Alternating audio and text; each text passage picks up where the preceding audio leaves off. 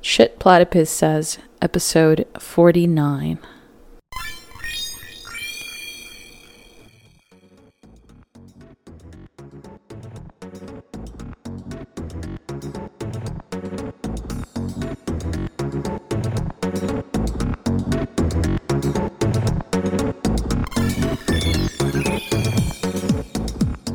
Welcome to a new episode of Shit Platypus Says, the commentary on the left.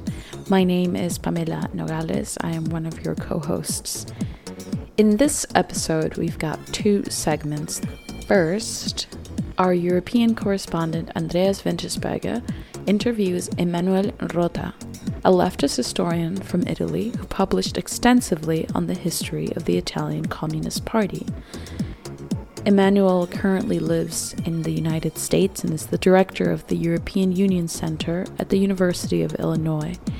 They discuss the aftermath of the Long 68 in Italy, the current crisis of the Italian government, as well as the impact and outlook of the millennial left during the crisis of neoliberalism.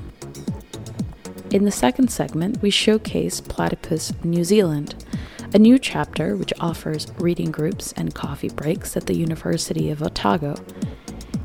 Our New Zealand member, Michael, together with our Melbourne member, Ryan Mickler, sit down with Thomas Roud, the founder of the Canterbury Socialist Society, a local branch of the newly developed New Zealand Federation of Socialist Societies. They discuss the socialist William Morris, the role of fraternal, non-sectarian organizations on the left, and explore how the Federation aims to offer a new type of organization for the New Zealand left. You'll find more information on the New Zealand chapter in the episode description if you'd like to get involved. As always, if you like the podcast, share it, help us spread the word online. The podcast can be found under SPS in Spotify as well as Apple Podcasts and SoundCloud.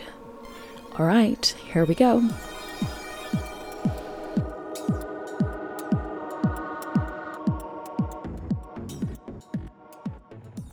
I have as a guest today Emanuele Rota. Emanuele Rota is an associate professor at the Center for Global Studies and the director of the European Union Center at the University of Illinois. He has published numerous articles on the history of the Italian Communist Party and is also the author of A Pact with Vichy, Angelo Tasca from Italian Socialism to French Collaboration. Emanuele, thanks a lot for being on the podcast today. Thank you, Andreas. I would like to start with a very classic question, and that is, how did you become interested in the left?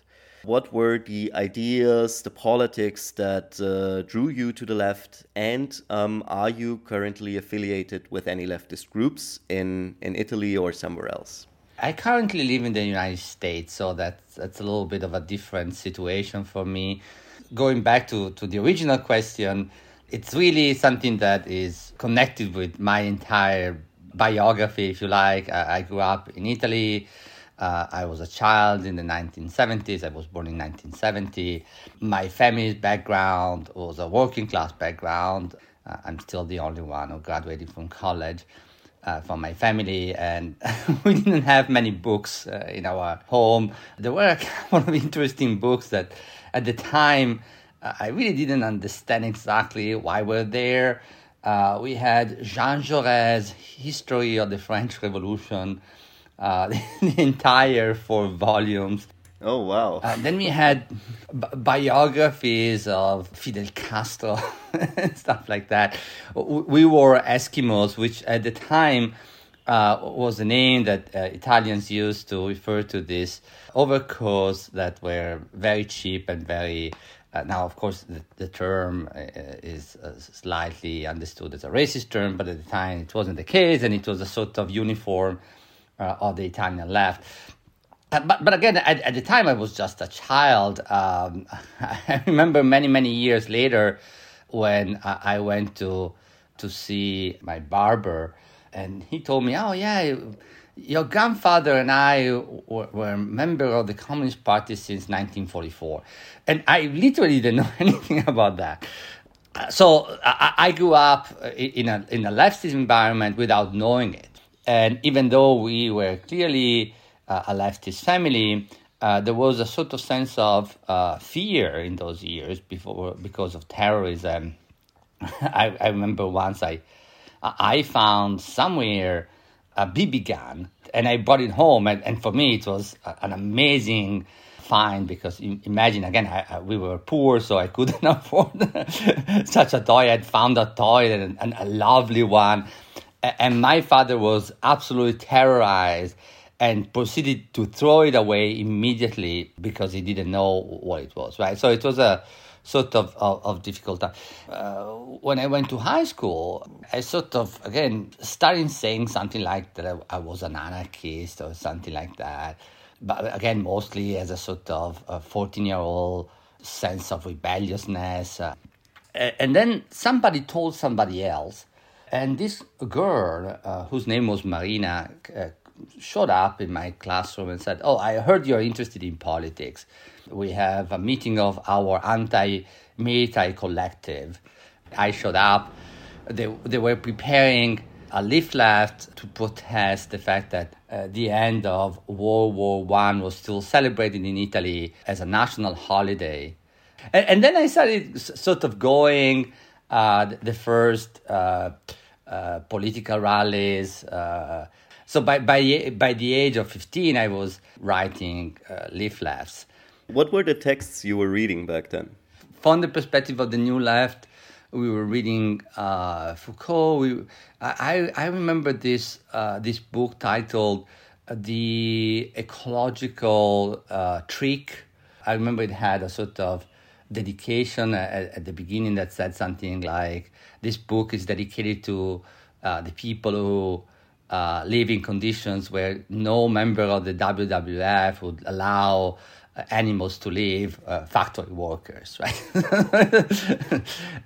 Sort of interesting, Engels-based, very second international reading of the New Left and the ecological movement. So this kind of stuff, right? So at the time, the Italian high schools still had that long memory of the very, very long Italian 1968.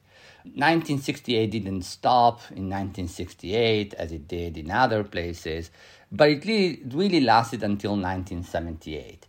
By the time I went to high school in 1984, there was a little bit of a continuity. So I was a red diaper kind of kid who ended up in a high school where there was still a lot of memory of the 1970s. People who had been affiliated, mostly in my case, with this group called Lotta Continua, which again was a sort of extreme leftist, far leftist group. When we talked about the themes of the early 80s, there was apartheid, there was the eternal Palestinian issue. Reagan, he had just placed some nuclear warheads in Italy for the first time. There was a question of nuclear energy. There was a question of the so-called Star Wars system, this shield to protect the United States and perhaps the West from a nuclear attack. Other themes that actually went in a completely different direction. We had Tiananmen. We had the invasion of Afghanistan by the Soviet Union. So it was a time when a lot of stuff was happening. The Italian Communist Party at the time was a gigantic structure. They were very generous in allowing kids like me to use their facilities to print leaflets, to make phone calls and stuff like that. At the end of the 1980s, we experienced some sort of crisis. Where were we going from there? At the time, we were managing a free radio recording social movement, but increasingly we saw the disappearing of this social tension that we still could experience in the 1980s. At a certain point, we took a sort of Gramscian move. We thought, okay, the thing to do here is to be ready for a cultural war in the long run. Some of us became judges and lawyers, I mean, particularly the ones who were mostly interested in the question of the respect of the law and the sort of protection of democracy. Some others, like myself, were really interested in history, how you could talk about memory and preserve, on one hand, the memory of some experiences, and on the other hand, sort of debunk the traditional narrative that the Italian state was pushing at the time, uncovering the colonialism and its legacy, imperialism and its legacy. After the collapse of the Soviet Union and after the Italian Communist Party dissolved or basically then relaunched, what were your political affiliations up until today? First, there was, of course, the collapse of the Soviet Union. That was also partially a personal experience because we were not fond of the Soviet Union. We were coming from a tradition that between class and party, we were told you should always choose class. Particularly in the Italian Communist Party, the more pro-Soviet people were the more conservative ones. They were really fond of this idea of the party and obeying the party, whereas we couldn't care less. The party was an important, crucial tool, but we were always with the movements, or we were trying to be with the resistance wherever it was, right? It took another couple of years after 1989 for the Italian Communist Party to change its name. Again, people, including myself, were trying to claim that the legacy of the working class movement was much more complicated and it could not be reduced to the legacy of the Soviet Union. But the argument on the other side, which was you can't continue to call yourself with the same name that people who killed so many people, did so many horrible things. What is in a name, right? It's an interesting, complicated tradition, but you are assuming responsibility for something that perhaps you should then advocate for yourself. And I remember the time when then General Secretary of the Italian Communist Party, Achille Occhetto, went to the most famous working class section of the Italian Communist Party in Bologna, sort of capital of the Italian PC, and announced that he wanted to change the name of the party. And I was going to high school that morning, and I ran into this guy who had been workers in this factory in Milan. He was significantly older than us, basically our grandfather. He was telling us of the time when Palmiro Togliatti, after World War II, was shot and almost killed, and how all the workers in the factories had sort of run to get weapons to be ready to sort of react to this. So, this was not some sort of we are doing it just on paper. This guy was one of those guys who really at a certain point had a rifle ready to act if the party had decided to do so. And at the time, he was very, very moderately just distributing the newspaper of the party and sort of talking to people in the street at the time. And he told me, they are the leaders of the party. They know better than we do. So again, I couldn't identify with that. But I had to respect, right? You have to respect this legacy too. And so at the time, I understood that, again, that there was no space for even in the name of the same tradition that he was claiming to hold on to a name or to that tradition. So after that, I thought that it was more important for me to be a good historian than to be a bad politician.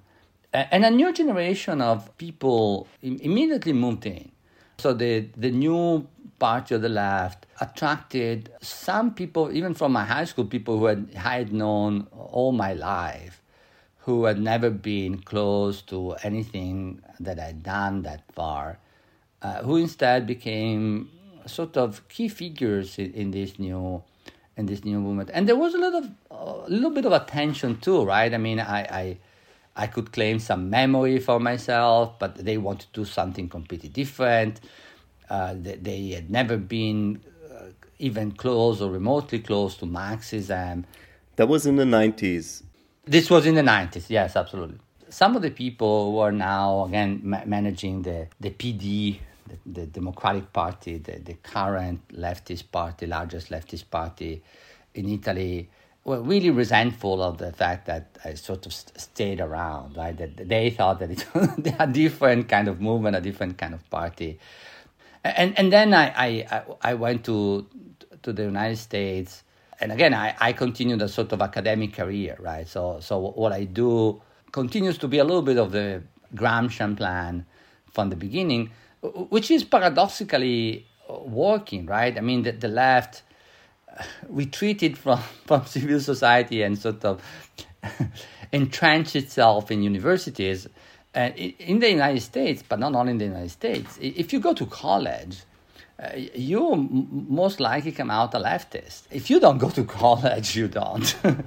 There was a very funny joke at the end of the 1970s about the fact that it was a generation that wanted to change the world and ended up changing the history departments, which I think describes a little bit the situation, right? I went to Berkeley because, again, I wanted to work in that specific university.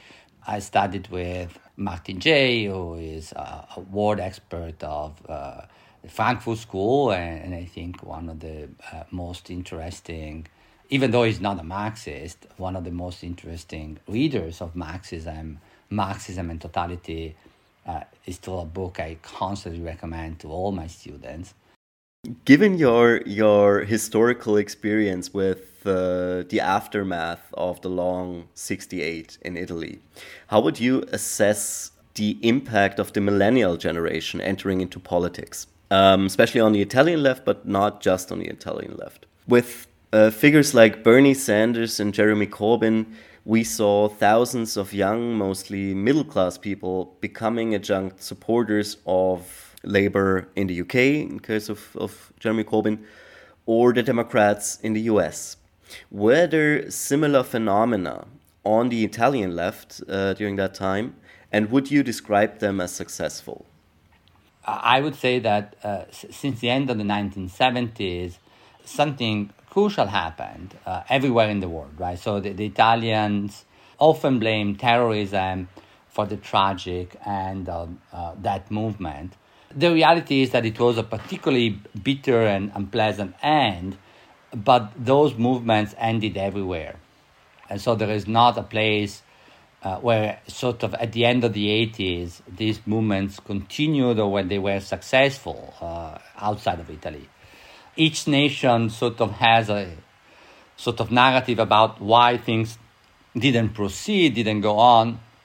But the reality is that something structural happened, particularly since the 1990s, since the end of the 1990s. What we see is the end of what historians would like to call, usually call the Great Divergence. Since the beginning of the 19th century, Europe and the West sort of diverged from other big civilizations, economies of the world, India and China mostly, and became incredibly more productive and successful from an industrial capitalist perspective. This created a sort of gigantic gap between the West and the rest of the world, and the history of colonialism, of course, is a large part of it. But the rise of China at the end of the 1990s and then the rise of India right now is creating a sort of redistribution of the world GDP. The Gini coefficient, which is, again, the level of inequality we use to measure inequality in the world, in world terms is decreasing significantly. Not because of, unfortunately, Africa, not because of South America, but because more than 2 billion people, 2.5 billion people, particularly in China and India, have increased their GDP per person, per capita, purchase parity established, right? So the people in China and India are becoming wealthier, and they are claiming for themselves a larger part of the world GDP.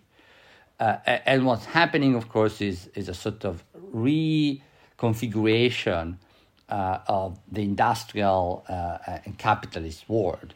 And areas like Italy that are a little bit fragile and at the edge of the industrial world particularly lost ground. But this is happening everywhere. So there is a new sort of conflict happening right now between those who feel the need to be protected or think that the state should intervene in order to decrease internal inequality as a response to the rising sort of equality in the world, and so the fact that you can no longer become wealthy on the shoulders of exploitation of people in the former third world, and competition is brutal everywhere. There is an increasing number of people who are really asking for the state to intervene and protect them. Now, in the United States, in the UK, but I would say everywhere in the West, this has taken two roads. Urban people in the middle class who grew up with a strong anti-colonial civil rights awareness are sort of pro-migrant, pro-third world equality, if you like, anti-colonial, post-colonial traditions, and are asking for reducing inequality by raising taxes, by redistributing wealth within their own nations. In cases like particularly rural population, well, again, the question of the diminishing ability to enjoy a comfortable lifestyle has hit immensely, but without the sort of awareness of the world that usually the urban middle class you were describing, particularly this millennial generation, has. Instead, has created a different kind of narrative where the protection is, again, a protection against the outside world. So the question is a sort of new corporativism, where the question instead is protectionism, anti-migrant narratives, and rather than redistribution within their own societies, they are looking for maintaining the sort of economic advantage that the United States or the UK have over the rest of the world.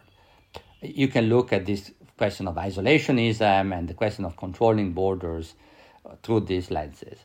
I read an article on your fantastic Platypus blog about the fact that Kautsky was right. I couldn't disagree more. I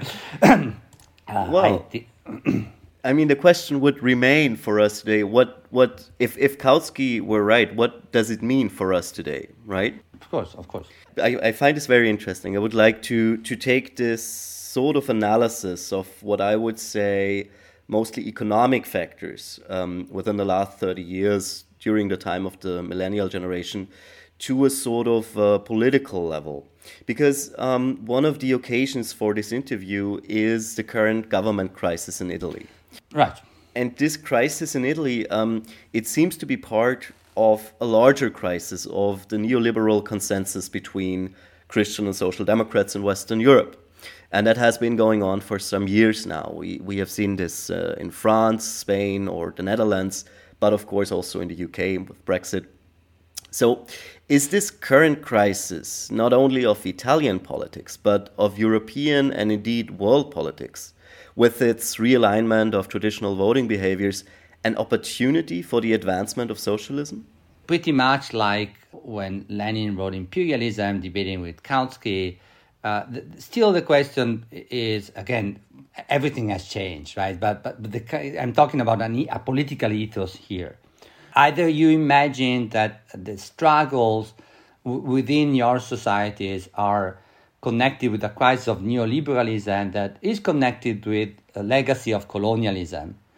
So when Lenin says that imperialism is the last stage of capitalism, contrary to what Kautsky said, he doesn't understand it to be literal. He understands to sort of make a narrative that connects anti-colonial struggles with working class struggles at home.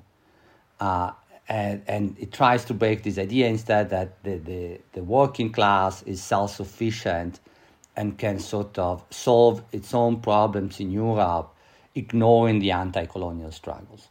Again, I think the configuration we have here is surprisingly, again, from an ethos perspective, not necessarily from an economic or social perspective, similar.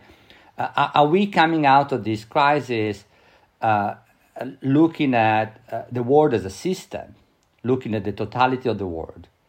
Or are we coming out of this crisis trying to save our sort of national Western advantage over other economic realities?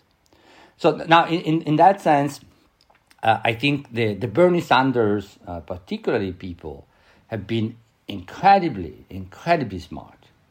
Right, I mean, this is something that comes out from a generation, again, that sees the connections between civil rights, anti-colonial struggles, pro-migrant narratives, and working class and sort of poor people even. I mean, it's not even the working class here, it's more generically the poor people in the United States. So I think the Bernie Sanders people have been incredibly good at understanding these connections and resisting the attempt to become, again, protectionist and sort of make a case of we should make sure that only the American middle class comes out okay out of it. In the Italian case, the awareness of the rest of the world is surprisingly less developed. Migration is still dominated as a theme by NGOs most often associated with the Catholic Church. The Italian PD, the Italian Leftist Party, when they were in control of the government, particularly with the Minister Minniti, were sort of law and order kind of party. One of the interesting movements, the so-called Sardine, reformed the Italian Democratic Party from below. Again, was proposing themes that were the Bernie Sanders themes, but at the same time, the emphasis was mostly on the structure of the party or the idea of a movement versus the idea of organization.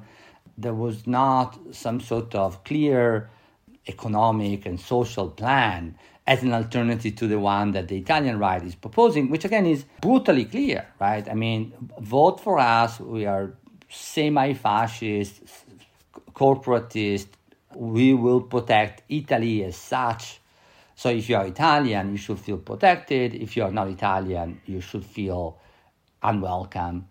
And the way for us to support the Italian working class is to support them as Italians.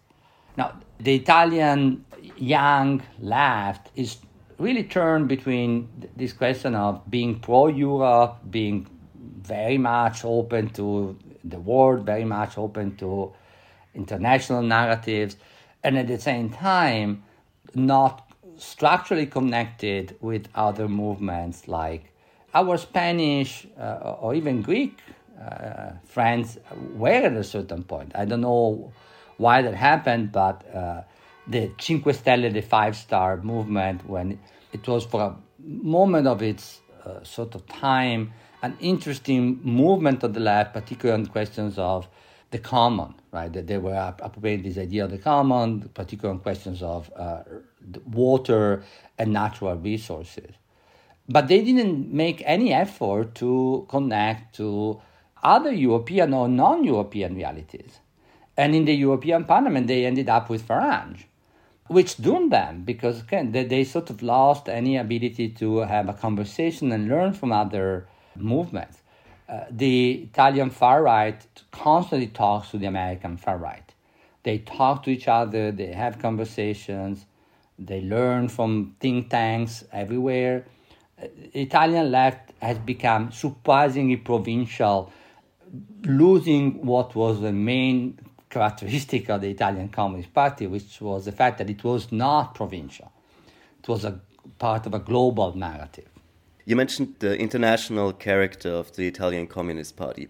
And you also mentioned before a similarity, if I understood you correctly, between the moment when Lenin wrote his imperialism pamphlet and the moment we are seeing right now. But I would argue that when Lenin wrote the imperialism pamphlet, his conception of imperialism was very much conceived of as basically a heightening of the social contradiction of capitalism based on the revolutionary gains of the internationally organized working class. So he saw it as a, like I said, heightening of the contradiction that had to be led, the social crisis had to be led by a revolutionary vanguardist party to establish the dictatorship of the proletariat.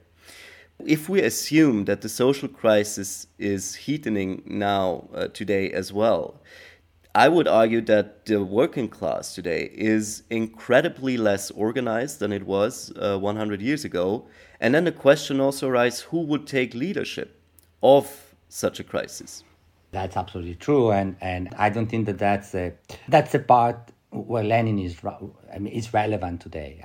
I think what Lenin's operation was, and it was, by the way, historically understood very well at the time, right? I mean, if you see what the far right said at the time was, okay, so the Soviet Union is trying to organize the revolt of the colonial people, which again is something that scared the hell out of them. So to combine fear of the working class and fear of the racial other.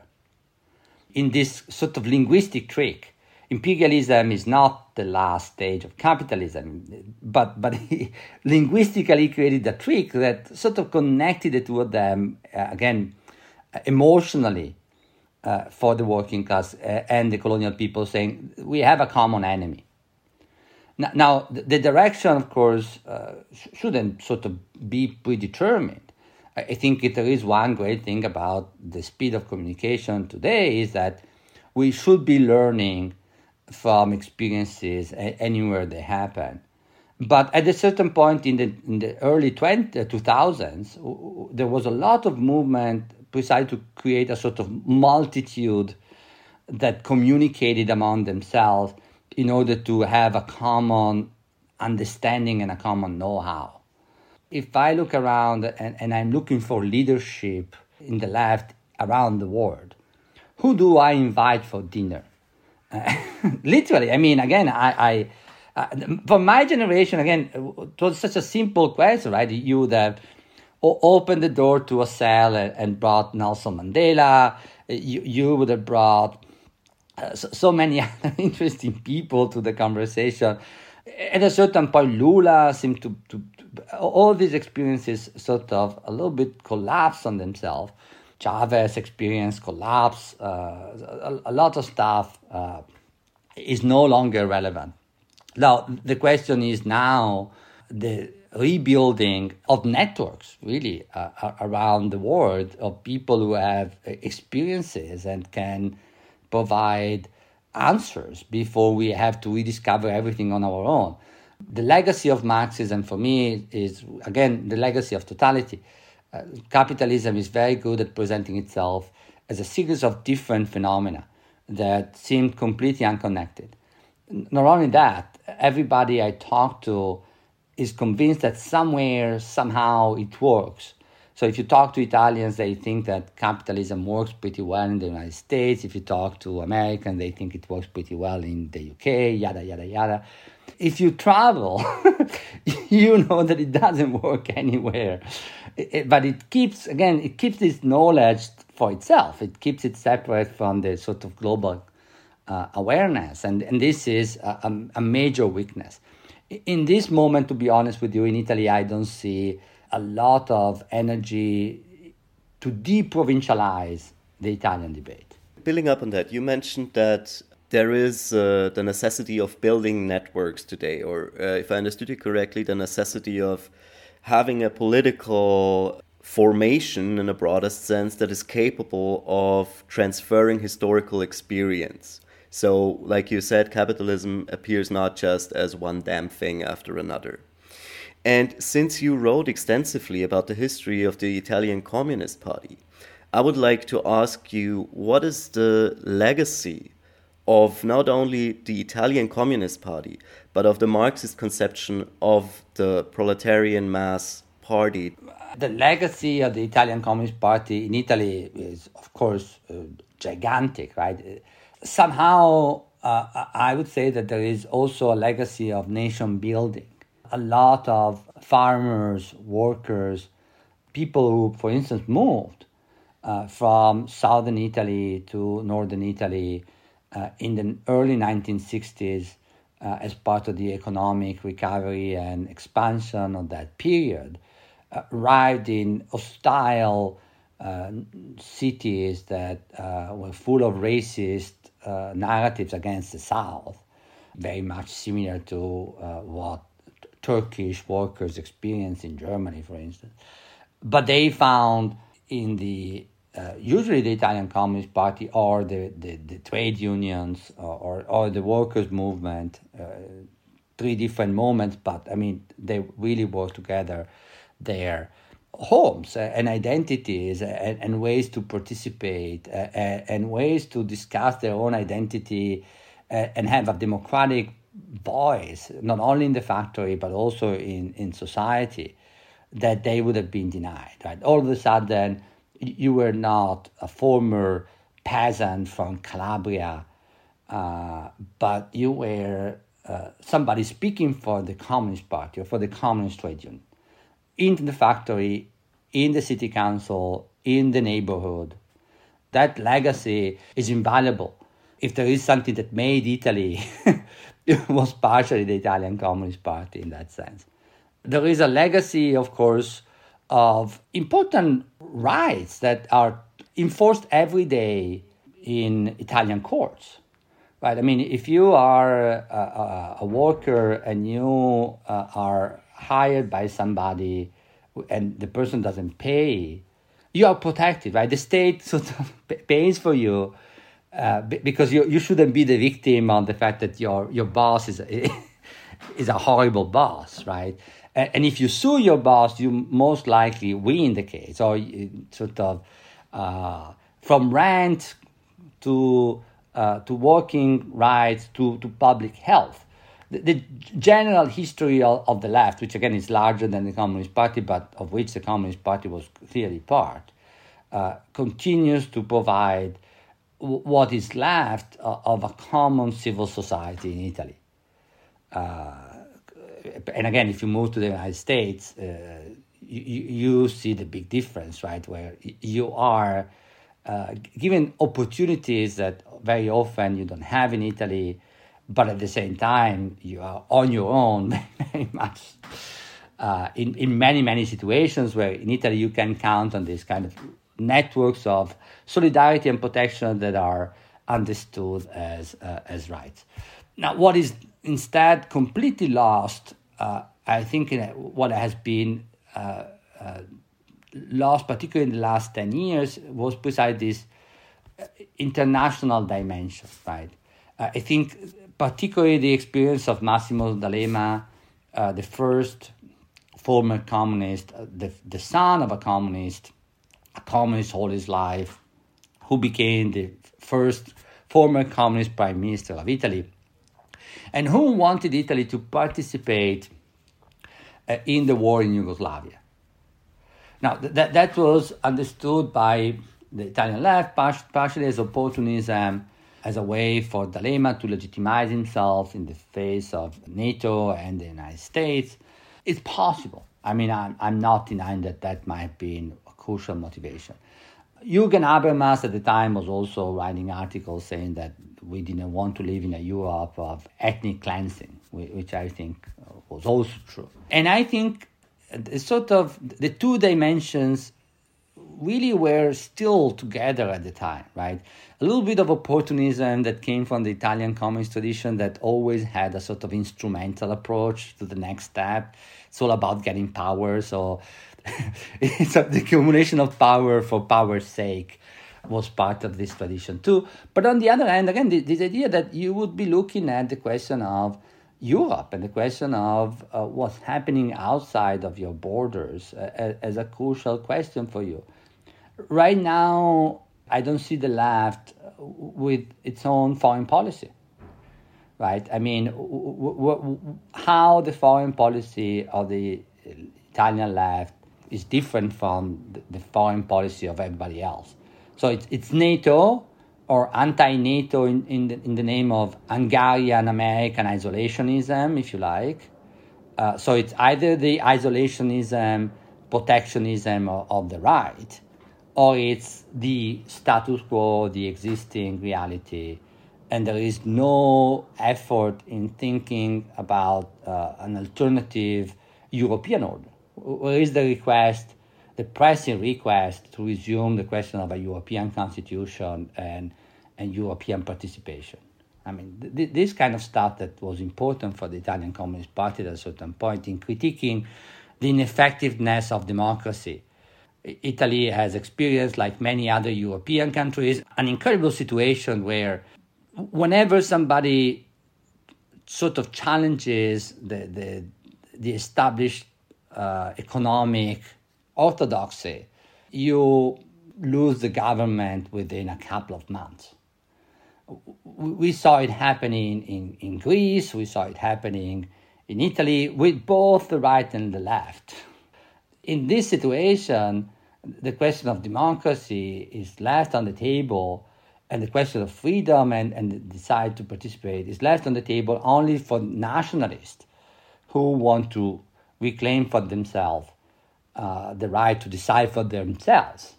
Where is the alternative coming from the left that asks the question of democracy in an interconnected world and what it means for participation today?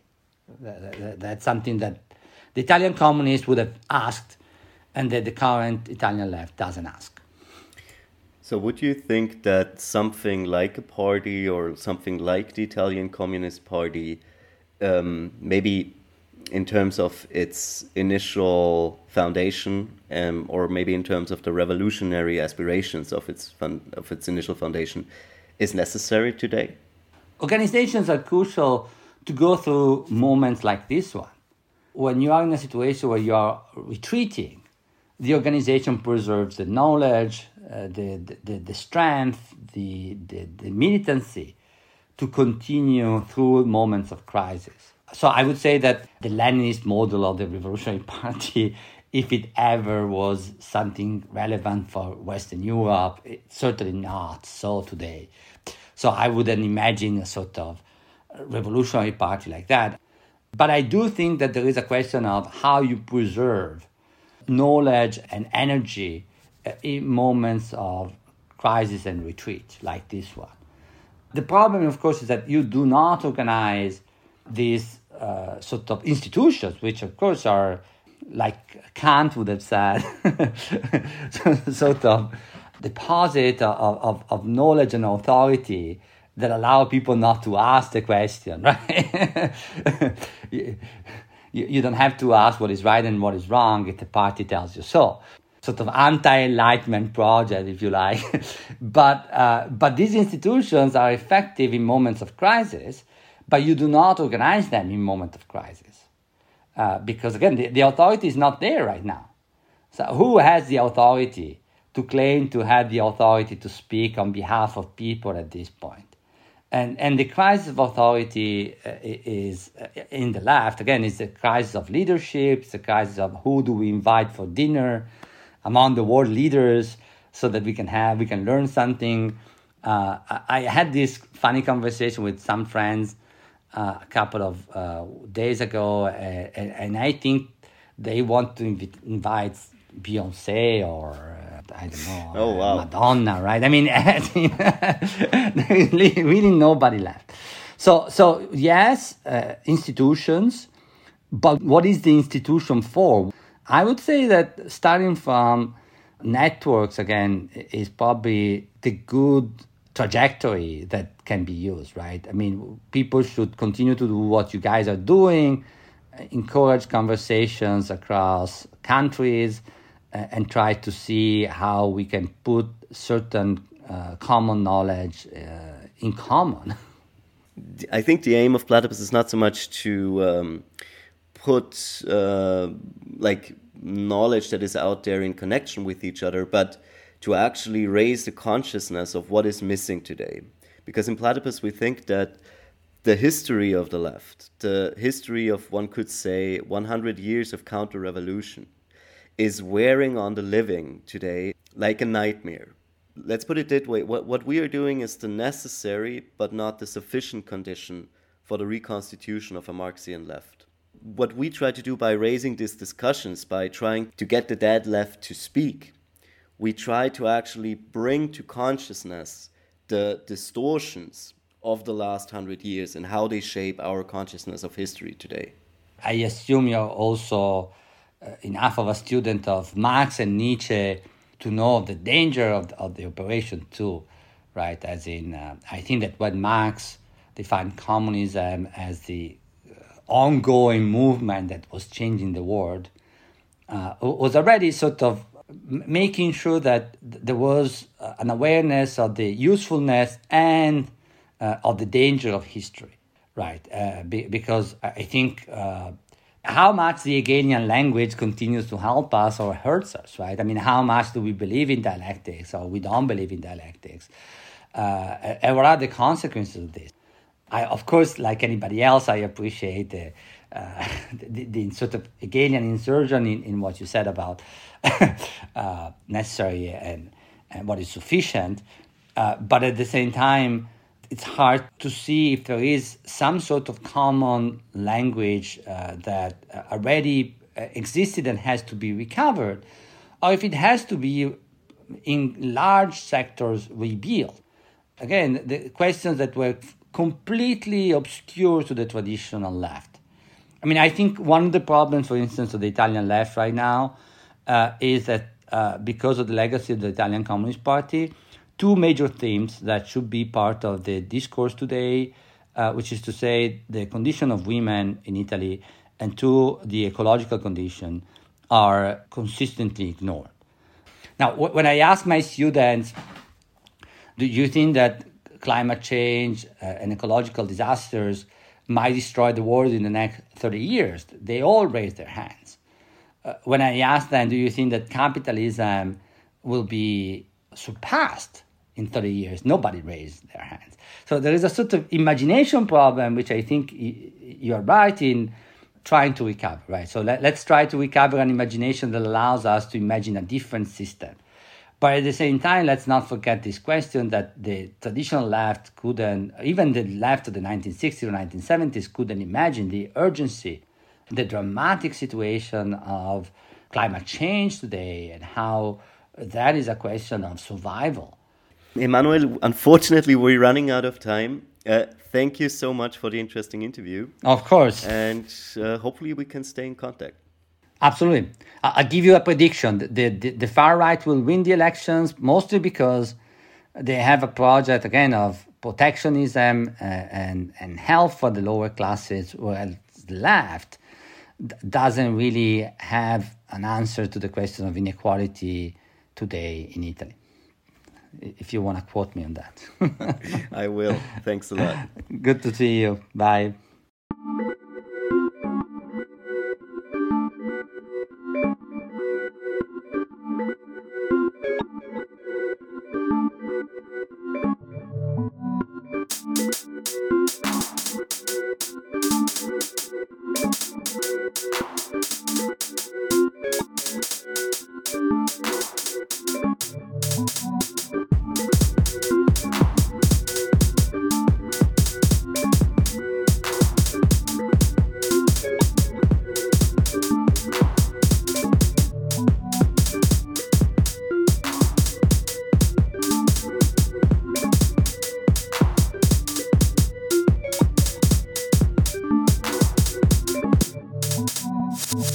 Hello, everyone. I'm Ryan with the Melbourne chapter of the Platypus Affiliated Society.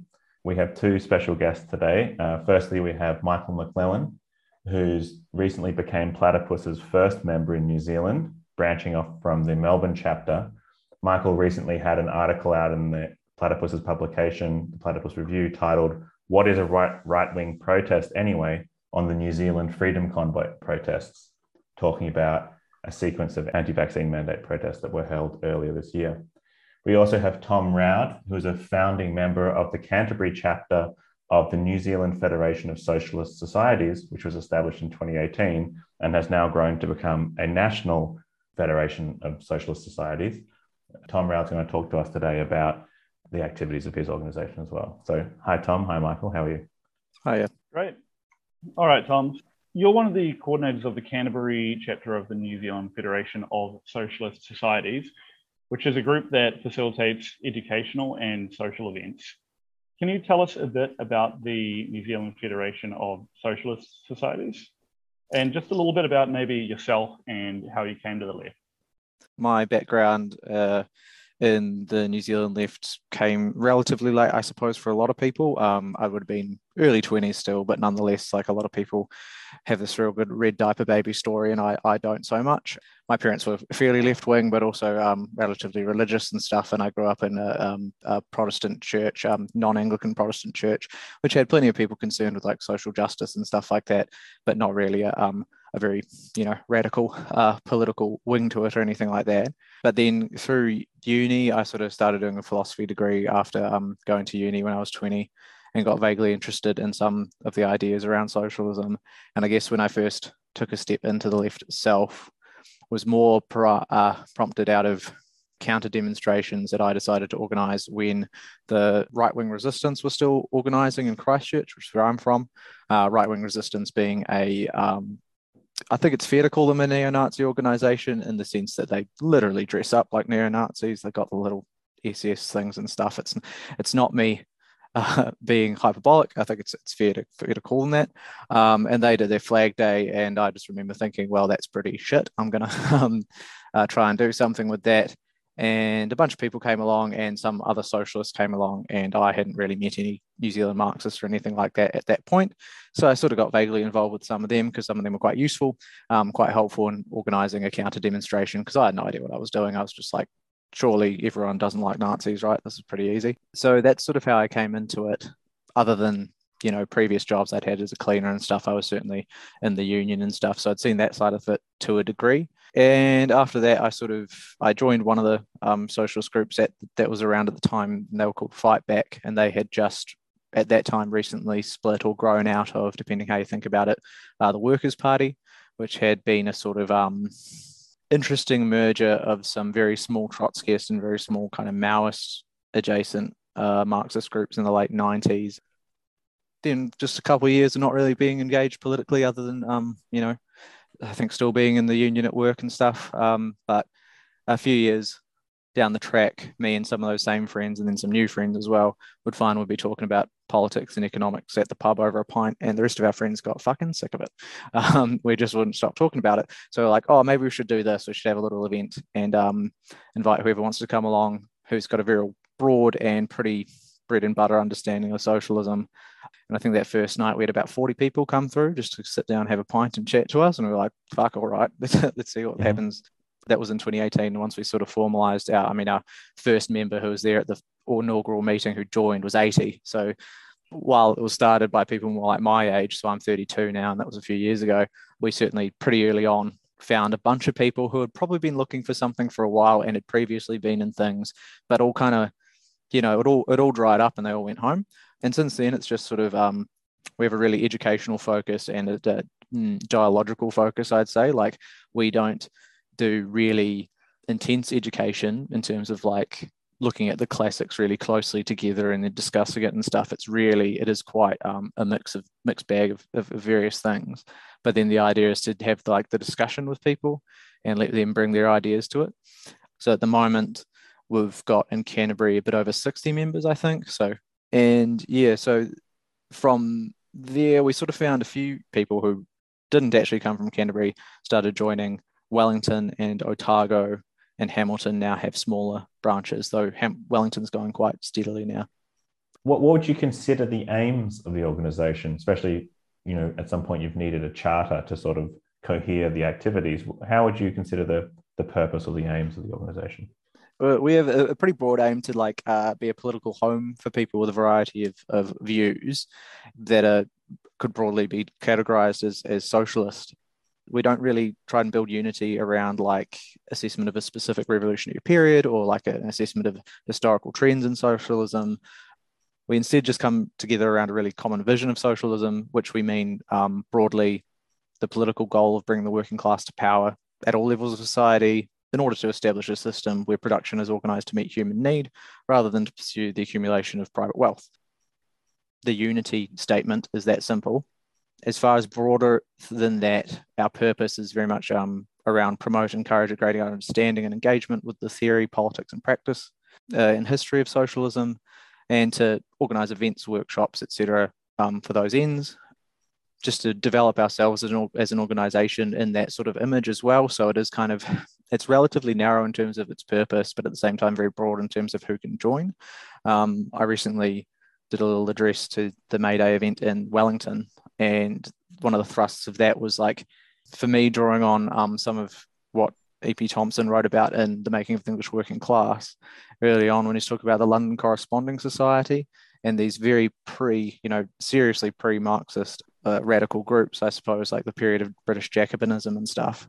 And I thought what was interesting there is just this idea of why limit the number of your members at all, particularly at this time in history. Like, I find it kind of absurd to think that we would set any sort of really high benchmark for people to want to get involved if they're willing to pay a pretty nominal fee, just so we can keep things chugging along, and they want to come along and talk about politics with us. People aren't lining up around the block to join socialist groups. So our approach has always been very much like this idea of the number of our members shall be unlimited. And the point that particular phrase was saying was that, in that period, you usually had to have property to join any club like this. And they would assume to just be small. We like the idea of a mass political group was actually brand new then. It sounds common sense to us now in a lot of ways, but it was brand new then. And I guess a lot of my thinking we had when we discussed with each other is maybe we're entering a sort of like a weird re-emergence of that period in some ways. Obviously, we carry some of the baggage of history with us, but we're also in a weird new naivety period of politics. Just to clarify for listeners, Tom, which historical period are you picturing in your head right now? Be the very early 1800s, pre-48, probably. In what way do you see similarities with that period? Maybe could you flesh that out a little more? While we do have these sort of rumps of mass workers' organizations in society now, which is a little different, obviously. So we have the remnants of labor parties, we have the remnants of mass unionism. The actual level of political engagement among who we could call the proletariat or the working class is extremely low and very volatile in a lot of ways. It's not particularly organized. And when it is somewhat organized, or when you do find points of unity, it is fairly broad and around general principles, I suppose, like a thrust of principle. So when I talk about a new period of naivety, like sometimes you talk to people who are into politics, they all imagine, or they all speak as though we've got this really clear left and right. We know exactly what we mean when we talk about that, and everyone else knows as well, and it's really, really obvious.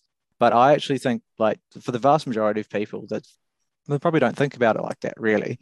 They might vaguely know what is meant by left and right when it comes around to election time, sort of. But that's almost a foreign language to so many working people now, that we are in a period of like, it's both got a lot of opportunity in terms of talking about politics and trying to define an actual independent working class politics again. But it's also, surprisingly difficult also. I think people are surprised sometimes by how weird it is out there sometimes. The left sort of expects to meet a lot of working people who will come along because they heard about, workers' power, or it's very simple, shorter hour and higher pay kind of mentality. And they expect them to bring with them a lot of cultural affectations and social attitudes of the left at the same time. And I don't think that's the case at all. I don't think we can rely on that at all. And I don't think we can even be in a position to feel disappointed by that. Maybe just one more quick follow-up on that. One of the things we in Platypus try to contemplate a lot is the meaning of this distinction, the left and right, the historical categories of left and right, what they mean or could mean today, what they have meant historically as well. Just maybe how would you understand these categories? What utility are they for Marxists, and particularly in today, but also in the past?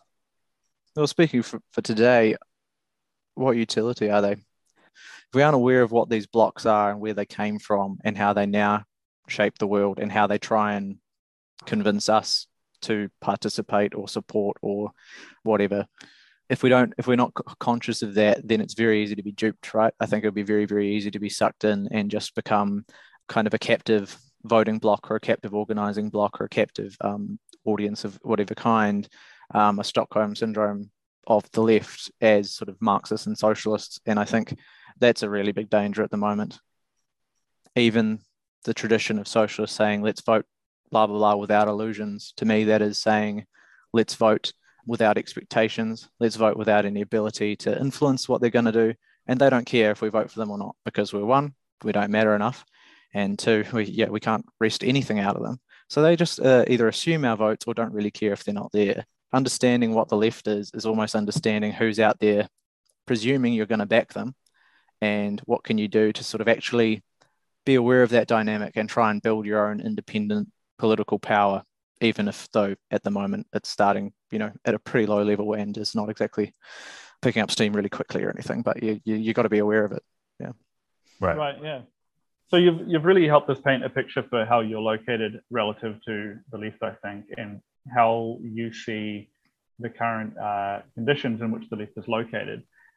It provokes me to ask how you want to use your organisation.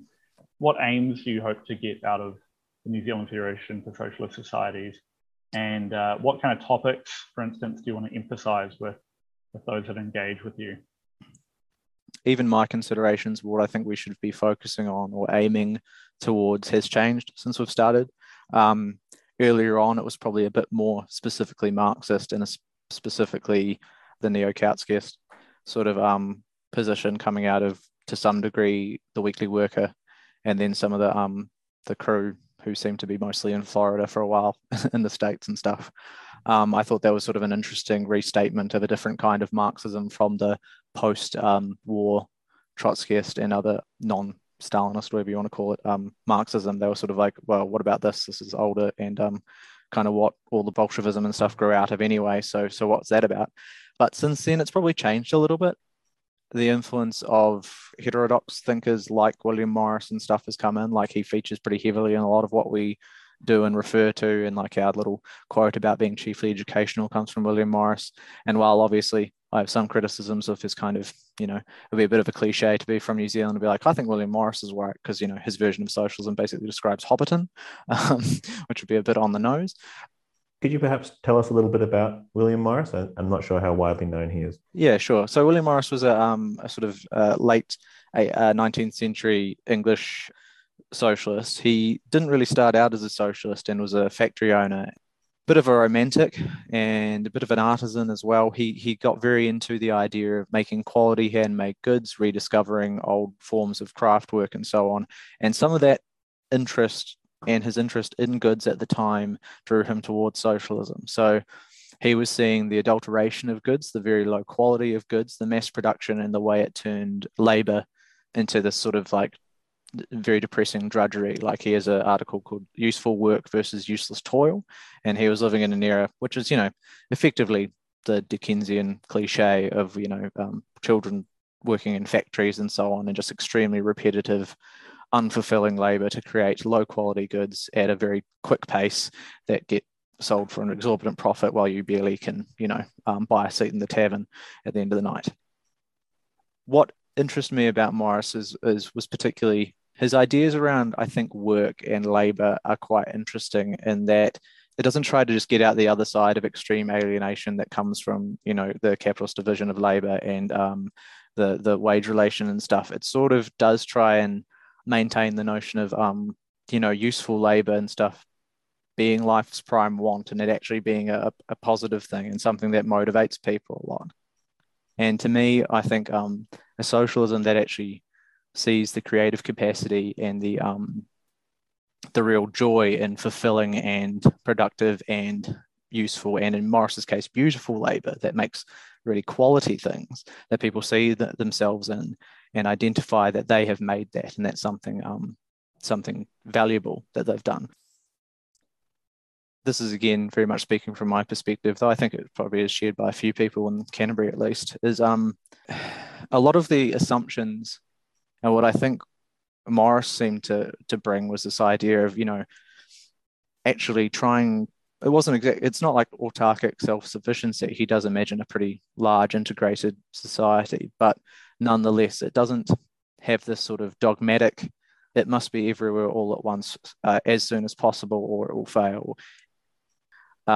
Whether there is a worthwhile way to think about what socialists can be doing, even at a less international level. Should we be reconsidering questions of like not necessarily taking power or whether power should be taken or so on at national levels, but whether there is any question of like a national economic program? Is that something that socialists should actually think about rather than just waiting for, at least a continent, which a lot of people say, if not a sort of domino effect of the entire planet, to go red in order to do anything? You also run the magazine for the Federation, Commonweal. So tell us a little bit about its publication. Who's it targeted to? Commonweal has one issue so far, and that was just this year. So it's quite a recent one. Initially, the actual idea was to have a members newsletter. So we thought we should have a newsletter that goes around to all of our members and they can write in and we can discuss that way, so that you have a different place to have discussions and longer form debates and stuff away from social media, but also without the sort of volatile distraction of when you're actually meeting in person, because we really do emphasize meeting face to face. We think that's a really important part of what we do. Now that there's a national federation, it was like, well, we need to be able to have discussions beyond just people who can meet occasionally in Canterbury or whichever centre they're in. So we're actually in a weird interim period where we've used it as propaganda this time around. We've printed a few hundred copies and aren't charging for them and stuff, and are trying to just hand them to, obviously members get a copy, but also people who we think are fairly closely sympathetic. So it's not so much of a throwaway sort of document. It's fairly well printed and quite nicely done and stuff. Now we're sort of in the process of figuring out what we want to do with it generally. Like, is it going to be subscriptions for people who are pretty closely aligned with us? Is it going to be something we can hand out as much as possible to try and engage with people outside the society? Who's going to write in it? Is it going to be just us writing in it? Is it going to be something that people can submit to? And all of those things are still being decided. So that doesn't answer it entirely, but the primary purpose for now, at least, is definitely an emphasis on getting members to write in. And it doesn't have to be long, and it doesn't have to be too theoretical, and it can be as theoretical as they like. It can be reviews of stuff they've read or seen or listened to, or it can be, deep dives into some historical sect or something they think is interesting. I noticed in the first issue, which came out early this year, there was articles by Martin Crick and Paul Hopkinson on the Freedom Convoy, the sort of New Zealand version of the anti-mandate convoys that were going on in the United States. Also, Michael McClellan who's with us, wrote an article for Platypus Review on the same topic. So maybe I'll just switch to Michael. Michael, do you want to tell us a little bit about the protests and the response from the left, and then we'll cross back to you, Tom, to talk about your publications. Cool. In January of this year, inspired by the Canadian protests that were emerging in response to some of the global COVID-19 responses, New Zealanders from a wide range of backgrounds came down upon Parliament lawns. So that's in the capital of New Zealand, Wellington, and they were responding to vaccine mandates that were slated to be introduced. It lasted 23 days, and they were removed by police armed with riot shields, sponge bullets, fire hoses, that sort of thing. And fights broke out, and it was kind of a big headline, it was a big deal in the news, and it seemed like it was the only thing people were talking about. So I wrote the article as a response to the way that the left was framing it, in the sense that I felt there was a smaller variety of responses to it coming from the left, and I wanted to basically ask why. Specifically, there were some voices on the left that were celebrating the fact that the police were violently suppressing these protesters. And so I wanted to explore that a bit and pose the question. I've noticed there are some responses that Paul Hopkinson and Munn Creek specifically have put in Commonweal. Just finding a quote here. Yeah, Paul Hopkinson wrote, "Rather than showing empathy, understanding, and listening to the protesters, while not necessarily agreeing with them, it shows abuse, ridicule, and oppression." So I wanted to ask, how has your organization kind of thought about these protests? What's been the response to the writings that you've published in Commonweal? Our response was probably pretty well represented in those two articles, actually, because we had a pretty long and often, what's that awful corporate word used, robust discussion about it, because there is a pretty broad range of feelings about it, or analysis, I suppose. Sometimes it doesn't even get to quite that level, but it is just a sense of, base principle, arguing various conflicting principles, sometimes arguing against each other, I'd say was what was going on. As an organization, we, I don't think we ended up taking any position publicly because we didn't think it would be reasonable to do so. We don't tend to do that anyway, just because of the nature of the sort of organization we are, unless it's a very clear-cut case. But even so, this was one that was, it drew a lot of conversation. Nonetheless, for me, one of the better summings up of the positions that would probably include Paul Hopkinson's approach and Martin's to some degree as well would be by another member, Victor Billow, who wrote his, I think, in the Newsroom. It did certainly consider those protests extremely confused, quite volatile, some of the ideas absolutely nuts. Nonetheless, it contained a lot of empathy for people who were at the protests without, as Paul says, without necessarily conceding any of their demands or analysis of what was going on. But I guess my position on it personally would be that the anti-mandate arguments deserved a better articulator than what they got in New Zealand, because the people who were on the Parliament lawn, frankly, they did not make their case well. They didn't seem to really have a particular case anyway. They had some demands. They were pretty broad in stroke in terms of, just remove all of the health orders basically related to COVID-19, arrest half the government, depending who you asked, if not all of them. So yeah, the articulation of the anti-mandate position here, I would say, was less developed or less complicated to respond to as a socialist than even like in Australia, I'd say, and certainly in some parts of Europe, where there was this really clear sort of labour question involved in it. While it may well have been here, I just wonder if New Zealand is so out of practice of articulating any politics in that form that none of the participants in the protest seemed to make that case in a way that was particularly quickly recognisable for a socialist listening to it. If you were trying to go with an almost sympathetic here, come like the term like steel manning that approach, particularly from a socialist, you want to go down there, you want to hear someone saying, this is bullshit, this is giving too much power to bosses to get rid of us, to force us to have various medical decisions in order to keep jobs, that should be a personal choice or whatever. You didn't really hear that. It didn't cut through if it was there. Even people who were willing to go there and check and often got lampooned brutally by a lot of the rest of the left, like Bryce Edwards, when he was writing the Democracy Project and stuff, he was not finding people who were necessarily articulating that kind of labour grievance aspect of it, which I think you do see in examples in Italy and even Australia and stuff. What do you make of the aftermath of that now that it's many months behind us, let's say? How are you finding the left's reflections on that period? What reflections? That sounds dismissive, but I mean, I couldn't really tell you. I think some of us in the Socialist Society probably agreed that, particularly the unions, because they were probably in the best position to make this sort of case, did drop the ball a little bit as far as maybe, even if they wanted to be pretty pro people getting vaccinated, they could have gone a bit harder in their public statements, at least, because privately they kind of did do this in practice, but publicly they were just purely pro-vaccine. rather than also saying, and if people choose not to get it, we will fight for their jobs, or we will make sure they get redeployed elsewhere, or we'll argue for escrow until such a time as the vaccine mandates are lifted. So we'll argue for them to be kept pretty much as though they're on some sort of discretionary leave, which, would have been on the one hand, people would see that and say that's very expensive for a very small number of people, or a fairly small number of people probably.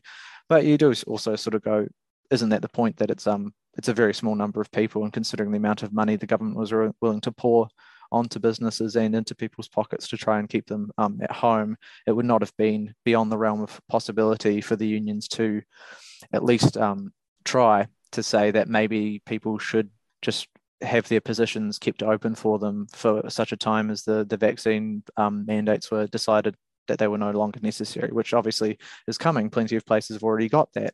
My own workplace recently sort of did a bit of a staff survey around what positions they wanted, and because we have various stuff that's more public and less public facing, and obviously in New Zealand for a while there were vax passports to a lot of to go into a lot of places, and then staffing is different again, and places could be mandated by state order, or they could be mandated based on a sort of slightly different health and safety related thing, and that can come up for review. So point being that there is the opportunity to say, this isn't going to be forever. And in other places in the world, you sort of see that even where they do try and keep it for a long time because of the nature of the vaccines, then it's not a sort of one or two and done. It's sort of this recurring thing, and they're trying to figure out how long it sort of applies for and all that sort of stuff. And I think you also see the fraying edges of how much people would put up with as far as that goes, that sort of rolling, if you do this, then we get to keep your job and stuff. And then it's like, oh, but you will have to get a booster. Oh, but you will this and this and this. And like, people do rally together really well. Like I think there was a fairly good argument that a lot of the responses to COVID were quite impressive examples of social mobilization for what people believed was the common good. I'm not going to get into whether it was or not, because there's the scope for that sort of conversation is well beyond me anyway. But that's what people believe they were doing. So that was actually quite incredible in a lot of ways. But people often do that because they know it's not forever, in the same way that people might rally around the flag or the nation and take it on the chin during a war. But they know it's not a forever war. That eventually wars are ended by people who get sick of it. In the same way, I think COVID restrictions would have been ended by people who just got sick of them at some point. All right. Well, I guess that's a good point to wrap up then. What I'd like to do, though, is to give you a few minutes if you wanted to advertise any public talks or any events you come up, but also to tell us your website, how to get in touch, and where your branches are. Our branches currently, Canterbury was the first one and is still the largest, but we've got a second branch in Wellington, which are going strongly now as well, and new branches in Hamilton and Otago, based in Dunedin for the latter one, who are just sort of getting going now, and we'll be expecting to do their sort of inaugural public event this year. They've already been organising together with their members and stuff. And you can find us at just socialists.org.nz. We managed to scoop that one up, or socialistsocieties.org.nz. They both go there. And I think we still have Canterbury Social Society as well, because that was the first website and it's all been transferred over. As far as getting in contact with us, just via there is easy enough. If you go to the different branches, there'll be an email address you can access. And people are welcome to find me on Facebook if they want to. I don't really mind that sort of stuff. If they are curious about my positions in particular or want to know more about the society.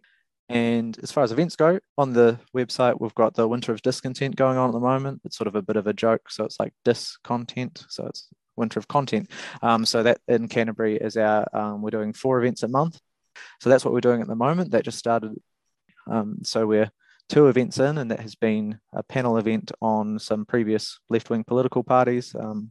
And then there was a social event just this week. Next week, we've got a film screening. And then the following Sunday, we've got an economics lecture. And that pattern basically repeats for 4 months. Definitely worth checking out if you can. And we do try and live stream as much as we can onto our Facebook as well when we have those public educational events. And from our Facebook, you can find YouTube links and stuff to previous lectures and stuff too. All right. Well, hopefully Platypus members will see you we'll come to your events and we'll see you around. Thanks, Tom, for joining us, and thanks for listening. We'll put all those links in the description to the event, to the podcast as well. Awesome. Good to see you. Thanks, Michael. Cheers. Cool. Thanks, Tom. Well, thank you.